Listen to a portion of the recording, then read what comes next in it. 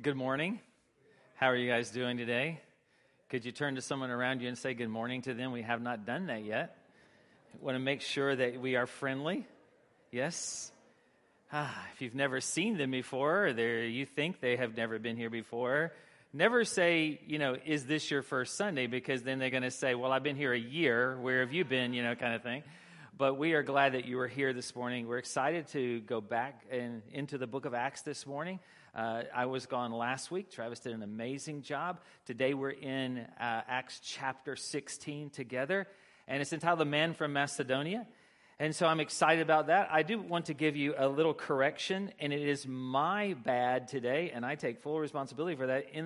In the bulletin, under talking point 1, it says Proverbs 6 and 9. That's actually Proverbs 16 and 9. If you want to know what Proverbs 6 and 9 says, it simply says this, that you wake up, oh, you sluggard, is what it says. Yes, yeah. Now, if that applies, thus saith the Lord, that's your word today, and that's wonderful, and you say, well, that's a good thing for the 9 o'clock service, but that's not what we're going to actually use. So it is actually Proverbs 16 and 9. You can make a little correction on that if you don't mind, but that was actually my bad. So it's great to see you. Today, Acts chapter 16 together for a few moments.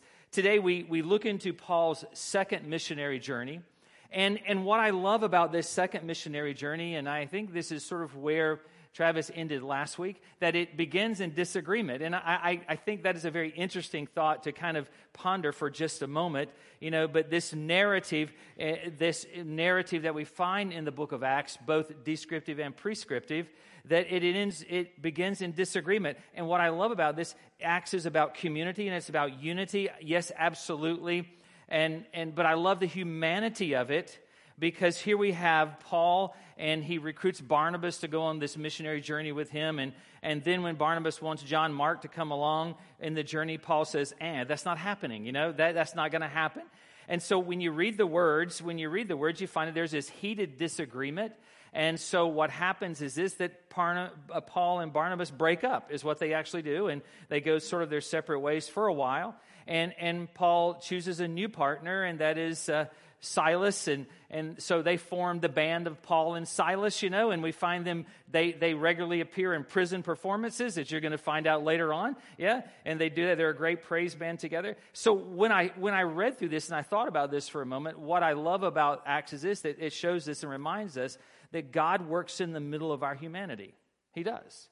God works in the very midst of our humanity. That the advancement of the gospel doesn't stop just because we act like humans at times. Understand that, right? And that's a beautiful thing to really think about, that, the gospel has to be, to advance if we are only perfect and we're always walking in obedience. And that is not true, because the reality is that our life is about His faithfulness, not our faithfulness. And that's why our salvation is based upon in His strength in our life, because in our weakness, He is made strong. And so I love that. And some of you are saying, well, boy, I'm sure glad that we don't have drama in our church like that between Paul and Silas. Can I tell you, who are you kidding you? Because where you had 2 or 3 gathered together in His name, you're going to have some drama. Isn't that true? Yes, that's exactly right, because we are absolutely very much human and very much flesh. So what we find here is Barnabas and John Mark are out. Timothy has been added to the team with that of Paul. And what is interesting is that Timothy shows up on the scene, and Timothy has a Jewish mother and a Greek father, so he has this mixed ethnicity, and it adds a whole different flavor to the team and what they're going to experience in the future, I believe.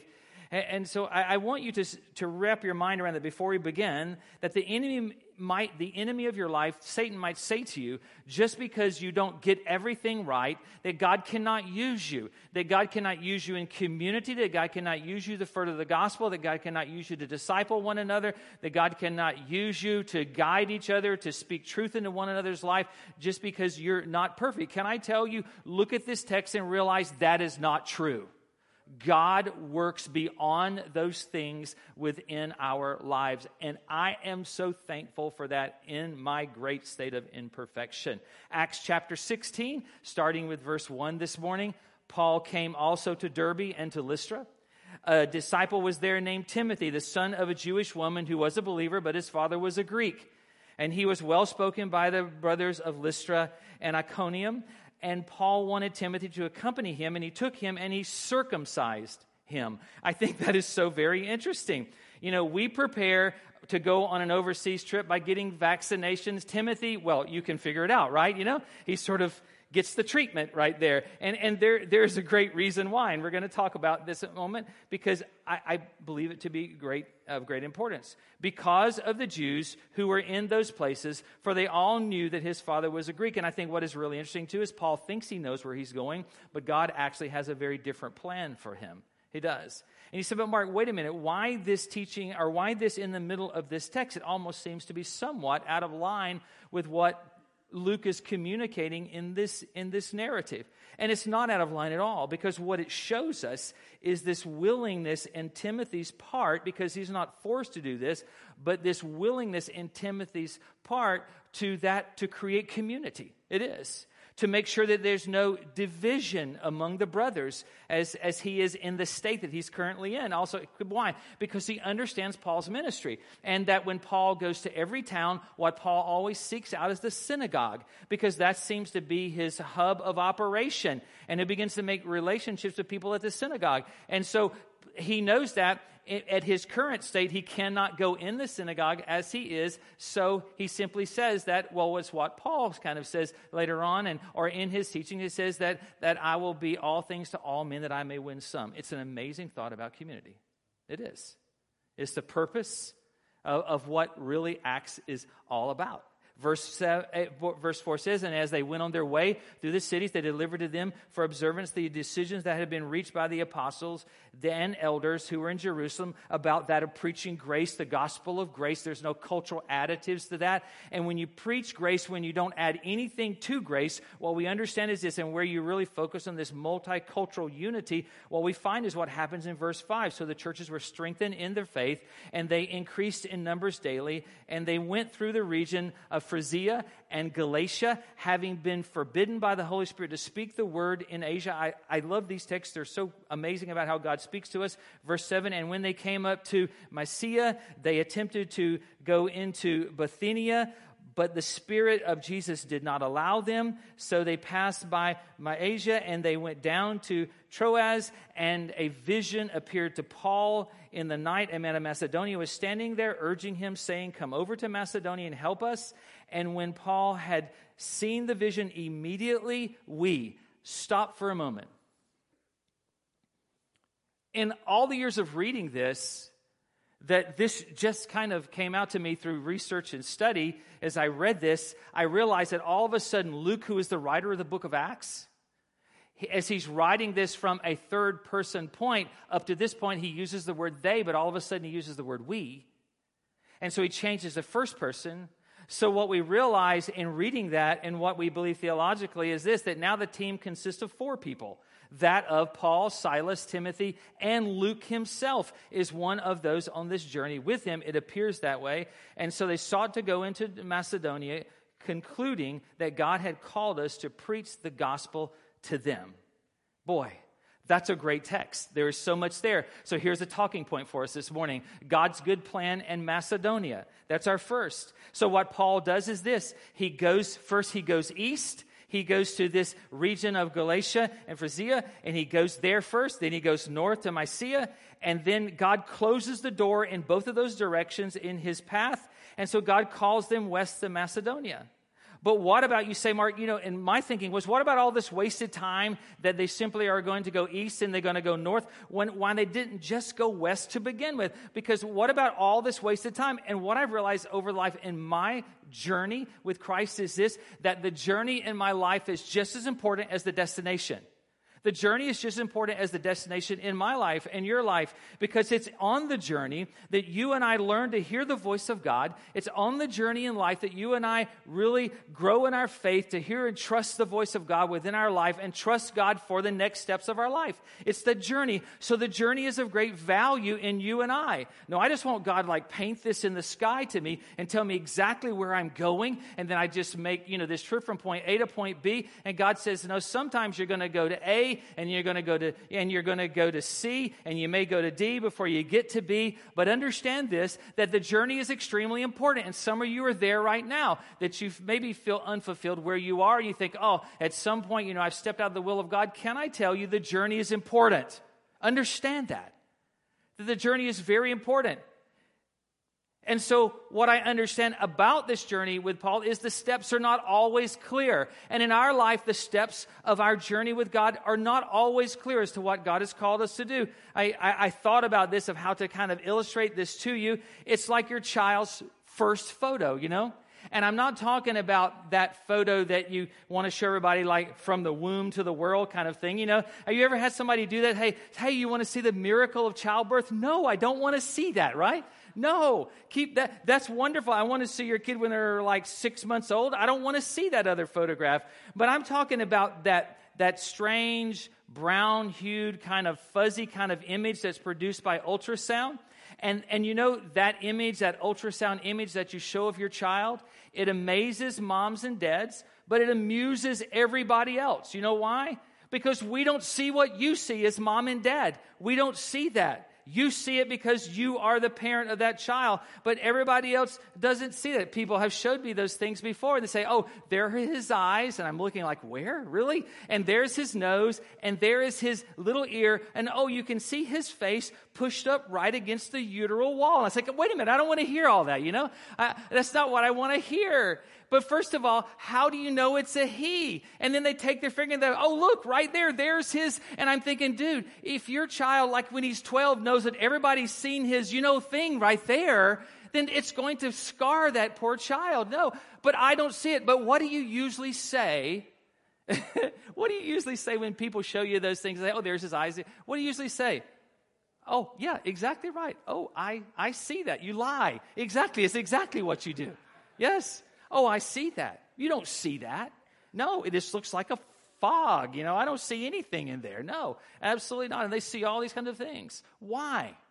Because they're the parent. They're the parent. And I thought about this, that God sees everything so very clear in our lives. He sees every step that we have taken and every step that we will take in the future. Why? Because He's the good Father. He is our Father. That He knows us so well, and He knows our future, that He has that plan for our life laid out, that very, very good plan for our life. It's Proverbs 16:9, which is the right text. And actually, we corrected it up here, so you're going to see the right text in a moment. Is Proverbs 16:9 says, the heart of man plans his ways, that, hey, I'm going to go here to Galatia, or I'm going to go here to Mysia. I plan my own ways, but God works through that, but the Lord establishes His steps. The Holy Spirit says, no, this is the direction I want you to go in. Paul, these are the steps that I want you to take, but you have learned to trust me through these other steps that you have taken in your journey. Yeah, you walk this way, you have this plan in your life. The Holy Spirit loves you enough. God loves you enough to send the Holy Spirit to direct you and say, no, that's not the right direction. You go this direction. It's not always a voice. It's not, we don't know exactly how the Holy Spirit worked in this to simply send Paul in different directions. It doesn't tell us. So what we understand how the Holy Spirit works in our life in many different ways. It's not always a voice, but it can work through circumstances and things in life and all those issues that we face in life, that God can steer us in the right direction. I love that. But what about all the wrong directions that Paul has taken? I mean, was he stepping out of the will of God by going to those places to get to where God had called him to go? And I would tell you, no, absolutely not. In my feeling, because what I realize is this: God opens doors and God closes doors. He does. God opens doors and God closes doors. And in that process, we learn to trust Him. And I love it because God speaks to Paul right where he is in life. Paul is trusting Him, and every holy redirect in his life, his trust grows exponentially in Christ, and He guides him through this journey.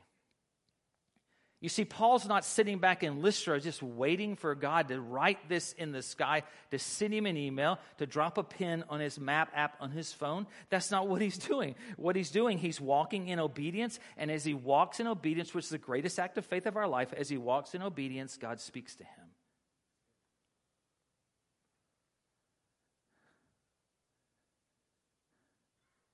I think that's an important point to make this morning. It is. Now, some of you are wondering why the wheelbarrow's on the stage. You're kind of wondering, well, I can tell you. So I thought, well, how do I illustrate this? So I have an imagination, a very strange imagination, but I do have an imagination. I do. And so here it is. You have to go to this place with me, okay? Don't judge me yet, all right? Just hang on for a moment, all right? And know that, I haven't been hitting the sacraments before we come up here this morning, okay? When you hear what I'm going to say to you, so just hear this for a moment. So imagine with me that you're sitting in here and all of a sudden the floor beneath where you're sitting becomes this bottomless pit of quicksand. Weird, isn't it? I know, but it's my imagination. Just trust me. Go with it, okay? And it becomes this bottomless pit of quicksand. And all of a sudden that your pew that you begin to sit on is slowly sinking into the quicksand. And you're panicking. You have great fear that comes over. You don't know what to do. You don't know how to get out of this situation. And so all of a sudden you look for help and you look up and you look to the stage, not to me, but you look to the stage and there stands Jesus with a wheelbarrow. Now I know it's weird, right? Isn't it strange? Yes. You're not going to find it in Scripture anywhere, so don't start looking, okay? And there stands Jesus with a wheelbarrow. And then all of a sudden, in my imagination, what Jesus does, that he fires this very thin cable from the stage to where you're sitting, the seat you're sitting. And then what Jesus does is this. He gets the wheelbarrow. He gets the handles behind him like this. And I know some of you are saying, but wait a minute, Jesus walks on water. Why can't he just walk on the sand? Listen, it's my imagination, not yours. So just stay out of it, okay? Kind of go with the story. And so he grabs this, and he does this tight wire kind of walk across that thin cable, and he walks out to where you are sitting on that seat, and he looks at you and he says, "Get in." Now, I don't know if you have ever gotten in a wheelbarrow and had somebody else push you around, but for some reason, it is one of the most frightening things in life. Do you know why? Do you know why? Because you have no what? Control. Oh, we're on the same page because we have a bunch of control freaks in this room this morning. Isn't that right? Yes. Because you're not in control. And so I thought about this and God's plan for our lives and how this plays into this whole scenario of Paul's journey, because I'm thinking if I were Paul, this is kind of the way I would think this morning. That when he says get in, it's not that I doubt that God has a plan. That's not the doubt in my life. That's not it at all. Because I know enough theology and things of that nature, and all of you do in this room, or most of you do, to understand that God does have a plan. But where my struggle comes to is when he says get into the wheelbarrow, because I'm not doubting he has a plan, but I'm doubting that his plan is good. That's what I'm doubting. I'm doubting his plan is good. And so what I'm going to say to God is, God, what do you think about going north? Maybe we should try to go that way first. Maybe there's another way to do this. Or what if we go east? God, maybe there's another way to do this. And what I realize about God and his plan for my life and your life is that God already knows the outcome. And that outcome is Macedonia. And he says, get in. It's trust. It's trusting in who he is, that not only does he have a plan for your life, but he has a good plan for your life. And you may not see all the details of that out front, but you trust him that he already knows the outcome. Read the rest of the story because it goes very well with all of this. It's a powerful narrative. Verse 11, so setting sail for Troas, he made a direct voyage to Samothrace, and the following day to Neapolis. And I think that's all the hard words so far, okay? So it's good, right? We've got through those.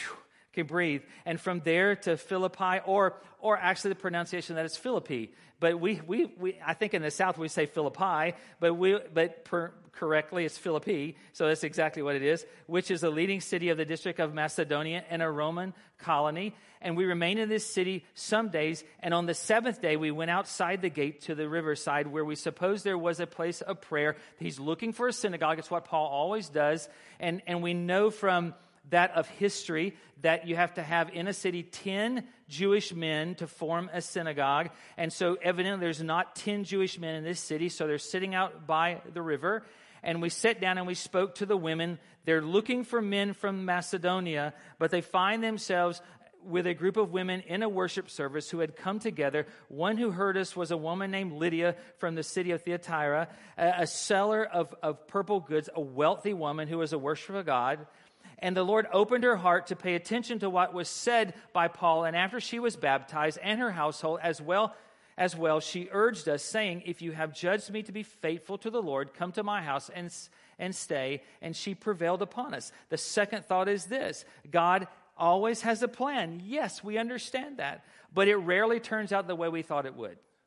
It is. You say, Mark, that's a justification for deism. That Jesus came, we understand that. He lived in this world. That he died on the cross, that he was buried in a borrowed tomb, that on the third day he rose, then he ascended to the Father. We understand all of that. But simply after that, life is just kind of what you make it. You kind of work your way through life, and Jesus will come back someday, and he will make everything right. And you say, Mark, that's crazy, but I talk to so many believers almost on a weekly basis who truly live that way and believe that way. Can I tell you something about the Lord this morning and that of his plan for our life? That God is infinite and we are finite. I think we have to understand this relationship at where we are with him, that he knows everything, and we're limited to somewhat, as we always say, this 3-inch understanding of life that's right in front of our face. That is it. And everything in life, everything in our life is absolutely measurable. It is completely measurable. With God, there is no beginning, and with God, there is no end. He is the only thing in this life that is self-defining. Only thing. If you go back to Exodus, which I love Exodus, and I loved our teaching in Exodus, we read this text, and it says in Exodus 3:14 that God said to Moses, "I am who I am." And he said, "Say this to the people of Israel, I am has sent me to you." He is self-defining. You and I, we're always in this life going to be defined by something outside of us. We are. If you are a father, then you are a father because what defines you is you have children. If you are a husband, what defines you as a husband is that you have a wife. If you are a student, what defines you is that you are enrolled in some school somewhere. We are defined by everything outside of our lives. It is. And so what happens is this, that we try to make God in our own image, and we try to define God. And so we say things like, okay, if I were God, this is what I would do, you know. If I were God, then I would not use a wheelbarrow and a cable to get me out of the quicksand. I would not. I would come up with another way, that I would send a helicopter is exactly what I would do, right? Yes, there's something else that I would do, but I would do it my way. And I think that we try to make God in our own image and then mold our lives around that. No. And so what God is doing here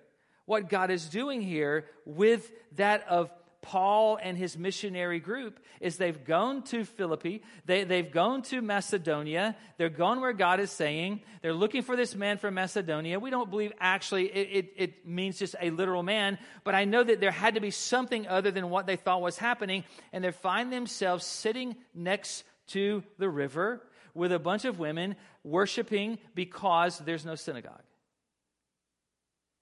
God, you have a plan.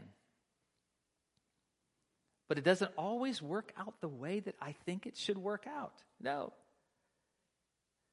God, this is, if I would, Paul, I would have probably thought, this is not really the vision. This is not lining up with the vision that you gave me. Absolutely not. No.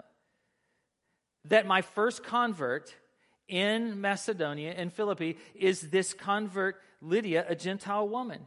But what is so powerful and how God uses that, and we're going to lay this out in just a moment. I got to get to that, because if I don't get to that, then a lot of this doesn't really come together. But yet, what I realize is so powerful, because she is this merchant, she is this leader in her community, as what we could somewhat surmise. She leads her whole family. We understand that, and they all come to Christ. She's this powerful woman, a worshiper of God. And what I love about this is she doesn't need 10 men to have church. It's right. She doesn't need that. It's God's perfect plan. Why? Because if you understand anything about the geographics of this area, then Philippi is known as the gateway to Europe. It is actually the very first European church ever planted, the Philippian church. It's the very first one. And so this journey that Paul goes on to Macedonia, this moment that he meets Lydia and she is his first convert in Europe, is such a powerful thought for you and I, because my mind began to race about all of this. And where my mind went is this, that this journey of Paul to Macedonia that seems like, well, God has a plan, but it doesn't always work out the way I think it should. What does this do? This journey results in the Reformation. It results in that of Martin Luther writing the 95 Thesis, nailing it to the church door in Wittenberg, Germany. This thing here, saying that simply that we are saved by faith alone, what this results in is of great leaders in the church and theologians like John Calvin, the Great Awakening in the early 1700s, Jonathan Edwards and others, John Wesley, Dwight Moody, Billy Sunday, and Billy Graham. And all of this comes from a woman sitting by a river in that of Philippi by the name of Lydia. What are you saying? Don't underestimate every conversation that you have. Don't do that. Don't underestimate every opportunity that God gives you to share the gospel with someone. Don't do that. Don't underestimate every moment that you have an opportunity to disciple someone, to share Christ, to share your testimony, to be simply a help to someone in need, to feed someone that's hungry, to take care of them, to go to their home, to visit them in the hospital, to simply pick up their kids when they're sick and they can't care for them. Don't underestimate those moments of community. Understand that, because all that we have today started with that of a Gentile woman in Philippi by the name of Lydia, sitting by the river because there was no church there.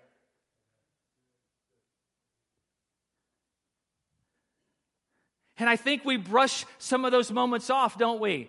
We kind of discount some things because they don't have the fanfare, because you're not on the stage with the lights up here and with the wheelbarrow sitting beside you, and the band behind you. So you discount all those other things. Can I tell you, there's much more ministry. There's greater ministry that ever takes place in this place. There's greater ministry that takes place in Starbucks or around town or on your job or in the lunchroom or driving somewhere and talking to someone in your car than that will ever take place in this room.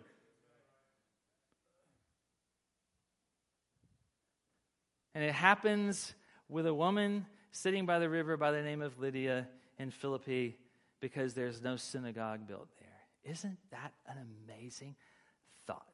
It is. Verse 16. I got to go. I got to keep going.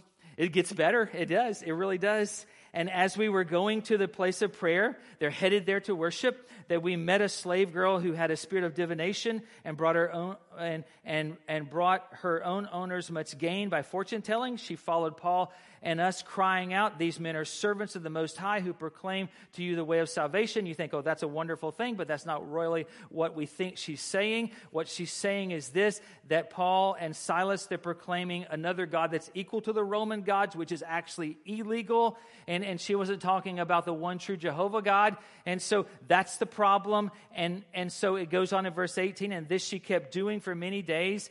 And Paul, having become greatly annoyed, turned and said to the Spirit, "I command you in the name of Jesus Christ to come out of her." I love that. It's not because, and I command you to come out of her, and it came out of her that very hour. But when her owners saw that their hope of gain was gone, not because of the spiritual issue, but because of the financial issue, they seized Paul and Silas, dragged them into the marketplace before the rulers. And when they had brought them to the magistrates, they said, "These men are Jews, and they are disturbing our city. They advocate customs that's exactly what we just talked about, that are not lawful to us as Romans to accept or practice. The crowd joined in attacking them, and the magistrates tore the garments off of them and gave orders to beat them with rods. And when they had inflicted many blows upon them, they threw them into prison, ordering the jailer to keep them safely. Having received this order, he put them into the inner prison and fastened their feet in the stocks. And the third talking point this morning is this: God, are you sure you call me to Macedonia? Are you really sure, Lord? Is this what it's about, God? Because sometimes in doing the right thing, you seemingly, and I use that word intentionally, you seemingly get the wrong results. In doing the right thing, sometimes you seemingly get the wrong results, because discipleship is both purposeful, yes, and it is also painful. It really is, yes. And in understanding God, what we realize or attempt to realize that there's nothing that God does not govern or know about. None of this takes God by surprise. Understand that. That God understands the orbit of every planet. He knows the volume of water in every sea. He knows the grains of sand on every shore. He knows all of those kinds of things. So what that says to me is God is aware. It wasn't as if God turned his back. It wasn't if that this took God by total surprise of what's happening to them. That every time, listen, that every time you stand for justice, that every time you stand up for what is right and biblical, that every time you say no to the enemy, and it seems that all hell is unleashed against you in this life, every time you are despised for being obedient to God, listen, understand this: God knows, God understands, God is with you, and God is dialed into your life personally. He knows. He's so dialed in that he is so aware of two guys sitting in the inner part of the prison. They're beaten and they're bloody. They can't sleep for the pain in their bodies. So what do? They do the only thing they know to do. They begin to pray and they begin to sing hymns in community together. You say, Mark, you haven't read that part yet. I know, but I can't resist because I have to say that, Is it what they're doing? They're singing hymns. God is so dialed into them. Understand that they're not forgotten. And then what happens? Oh, I love this. Here's how this happens as God is so dialed into us. It's the very writings of Luke himself. He says in Luke 12:7 that God even knows the hairs of your head. They're numbered. Fear not, for you are more valuable than many sparrows. That God is dialed into your life. He's not forgotten you in the moment of imprisonment in your life. He is there. He's there. What are they singing? Well, they knew the Psalms to sing. So they're probably singing Psalm 139 and 16 in my imagination. Your eyes saw me unformed. In my unformed substance, in your book were written, every one of them, the days that were formed for me, when as yet there were none of them. He knows the days that are shaped for us, even the days when it's sun shining, and even the days when it's rain, even the days when we have a good day and a bad day, even those days when we find ourselves in the innermost part of the prison, that those days are shaped for us for His glory.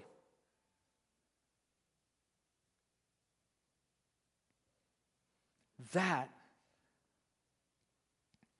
will cause you to sing in the innermost part of the prison, beaten and bloody,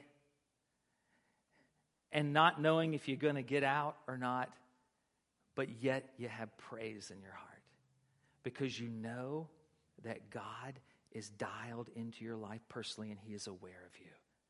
He is aware of you.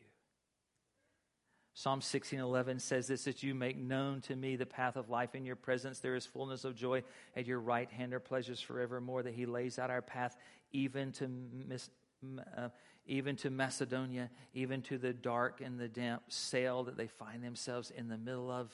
And what I thought about this, and I wrote in my journal this last couple of weeks as I was journaling through this text together. As I wrote this, that freedom, so that they're locked in the jail, so that freedom can come to the one who is outside of the jail. Because he's the one that thinks he's free, yet he's the real prisoner, not Paul and Silas.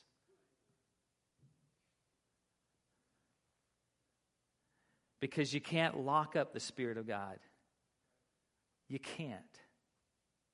You can't shut it up. You can't keep it quiet.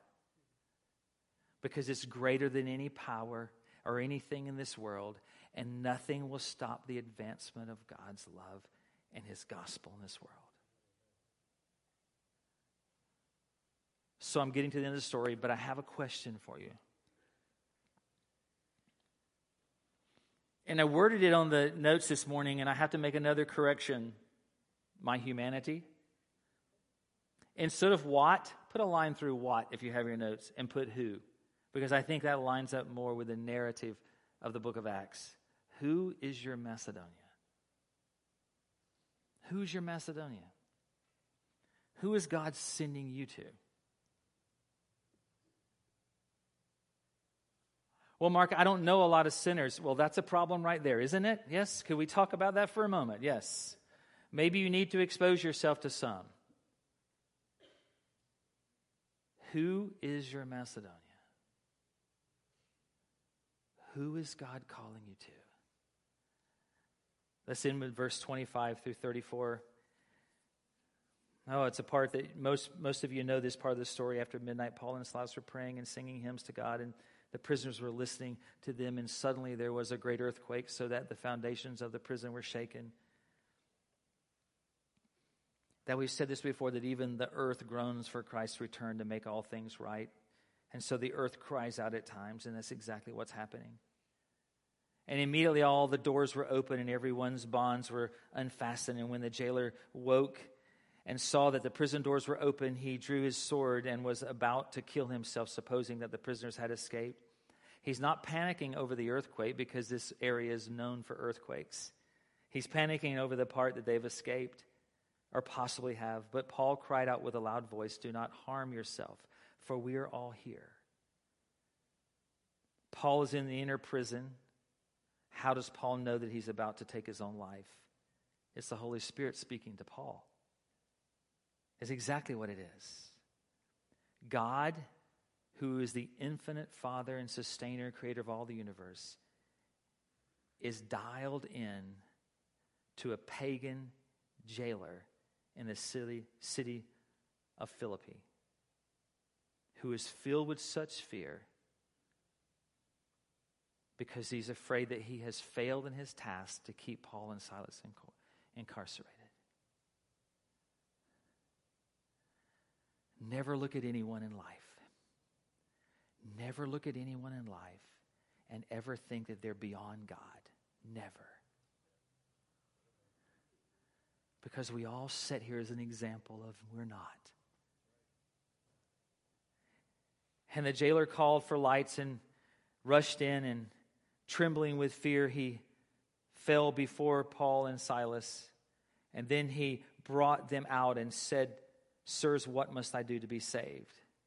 Do you know, it wasn't the earthquake that caused him to ask that question. What caused him to ask that question is the miraculous event that all the prisoners were still there, with all the doors being open and all of their chains being broken. That was the thing that shook his very heart. Verse 31, and they said, "Believe in the Lord Jesus, and you will be saved, you and your household." And they spoke the word of the Lord to him and to all who were in the house. And he took them that same hour of the night and washed their wounds.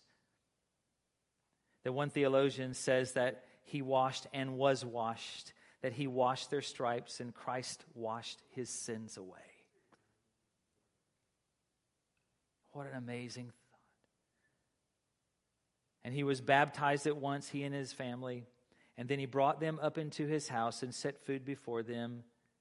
Because we find throughout the book of Acts that the grace of God is so many times simply manifested in that of gracious hospitality. And he rejoiced along with his entire household that he had believed in God. And I know there's more to the text, but I have to stop there. But what I realize is this, that this teaching this morning, I had a list of so many ways that we could go with this teaching because there's so much here. That you could teach on worship, and as you know, contextually or exegetically, it would be absolutely safe for you to do that, because you could teach on worship, that of Paul and Silas in the jail, and the concepts of worship in those of tough times in your life. Absolutely. You could teach on the leadership of women, and you could simply pull out Lydia from here, and it's such a powerful teaching that you could do that, how God uses women, and he values us both male and female, and does not distinguish between the two in that of leadership. So you could look at that also. Yet if you look at this text and the entirety of the book of Acts, what we realize that this text is truly about community and unity. That here's God who takes three. He takes three. He starts with a team of Barnabas and Paul and John Mark at some point, and Silas and Timothy and Luke, that everything is always done in community. If you see that they're always going out together as a group, so it's truly about community and unity in that community. It really is. But he takes three in this city of Philippi, the gateway to Europe. The first is Lydia, a wealthy woman of commerce in the city, a seller of purple, the first European convert of Christianity. He takes a former fortune-telling slave girl. She's the irritant to Paul. She's Paul's human sandpaper is what she was, yes. And that's what God uses. He takes a Philippian jailer who is fearful, who battles with insecurity in his life because he's afraid of failure. And with those, God creates a church. With those, God creates a church in Philippi. Can I tell you something about this as I finish? And it's this. Your history is history. Understand that. We all have it. Some of our history a little more colorful than others. Yes, absolutely. I agree with that. But we all have history. History is history. Just ask the former fortune-telling slave girl in the church at Philippi. Just ask her. Color, ethnicity is ethnicity. It was never given to simply divide the world. It was given, I believe, to bring flavor to the world. It's a church where millionaires sit next to hundredaires. Yes, it's exactly right. You have Lydia sitting next to the slave girl. That's wonderful. That's the church. That's the community of the church. And if church doesn't reflect that, then I have to begin to wonder if we're truly being the church.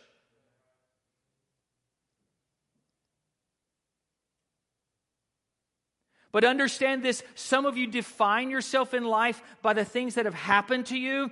Some of you call yourself a divorcee, and understand this, only God defines you. God doesn't look at you and say, oh, that's my divorced child. What God looks at you and says is this, oh, that's my child, is what it happens, yes. Some of you define yourself by the sins of your past, the brokenness of your life, and so you refer to yourself in that light, and God doesn't see you in that, because what God sees you in is simply the coverage of the blood of His Son Jesus and His righteousness and His perfection. So when He sees you as His child.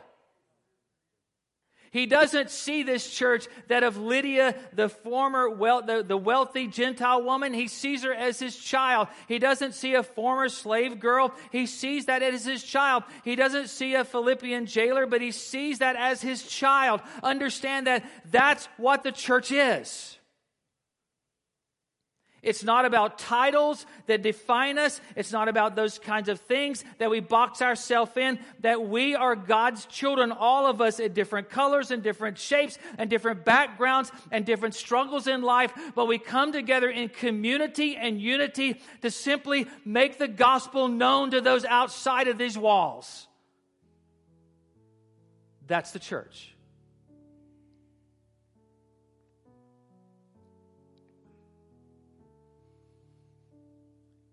And if this church doesn't look like this church at Philippi, then we need to stop what we're doing and change directions.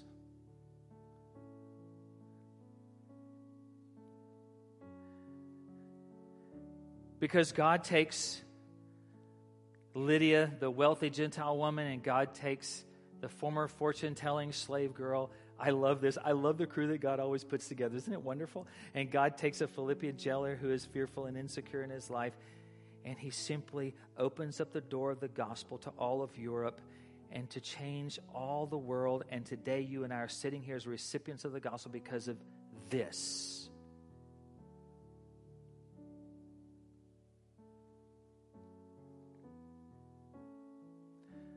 So don't tell me that the church has seen its day, and don't tell me the day of the church is over, and don't tell me that God is not using the church anymore. I disagree with you completely, absolutely, 100%. I hope I've stated that well so you know where I stand, okay? But I disagree with you completely, 100%, because I believe this is the brightest day for the church ever, if we will be the church.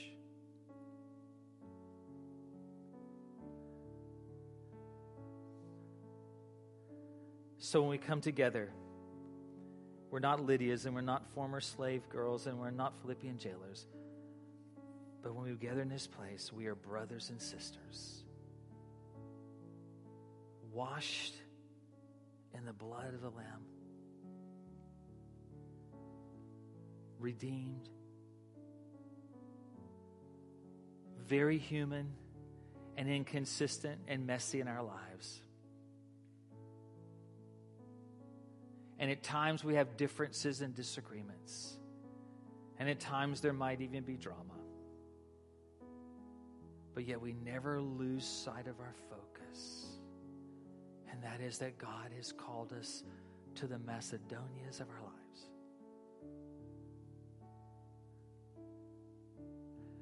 So I challenge you this week to get in the wheelbarrow. I would sit in this right now, but I probably wouldn't be able to get out of it, okay? That was my plan, but I didn't realize how deep it is. But I encourage you to get in, to trust God. God has a good plan for your life. He does. That plan may not always work out the way that you think it would work out, but can I tell you, God's plan is always perfect. It is always perfect. Always. 100% of the time. And there will be times when you say, God, are you sure that you wanted me to go to Macedonia? There are going to be those moments, but then you will realize that God has not forgotten you. That He is dialed into your life.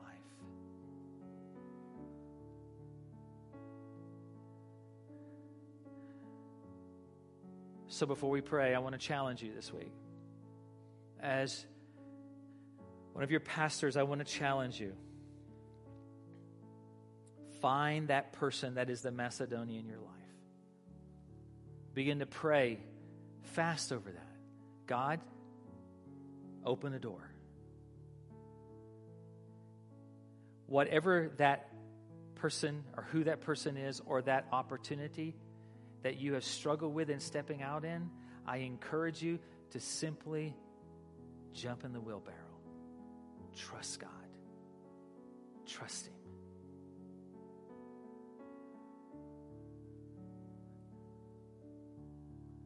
Because He will never let you down, and He will never fail you. Could you bow your heads with me for a moment, please, before we sing? Father,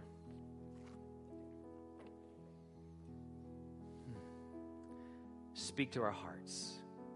Open our minds to you today.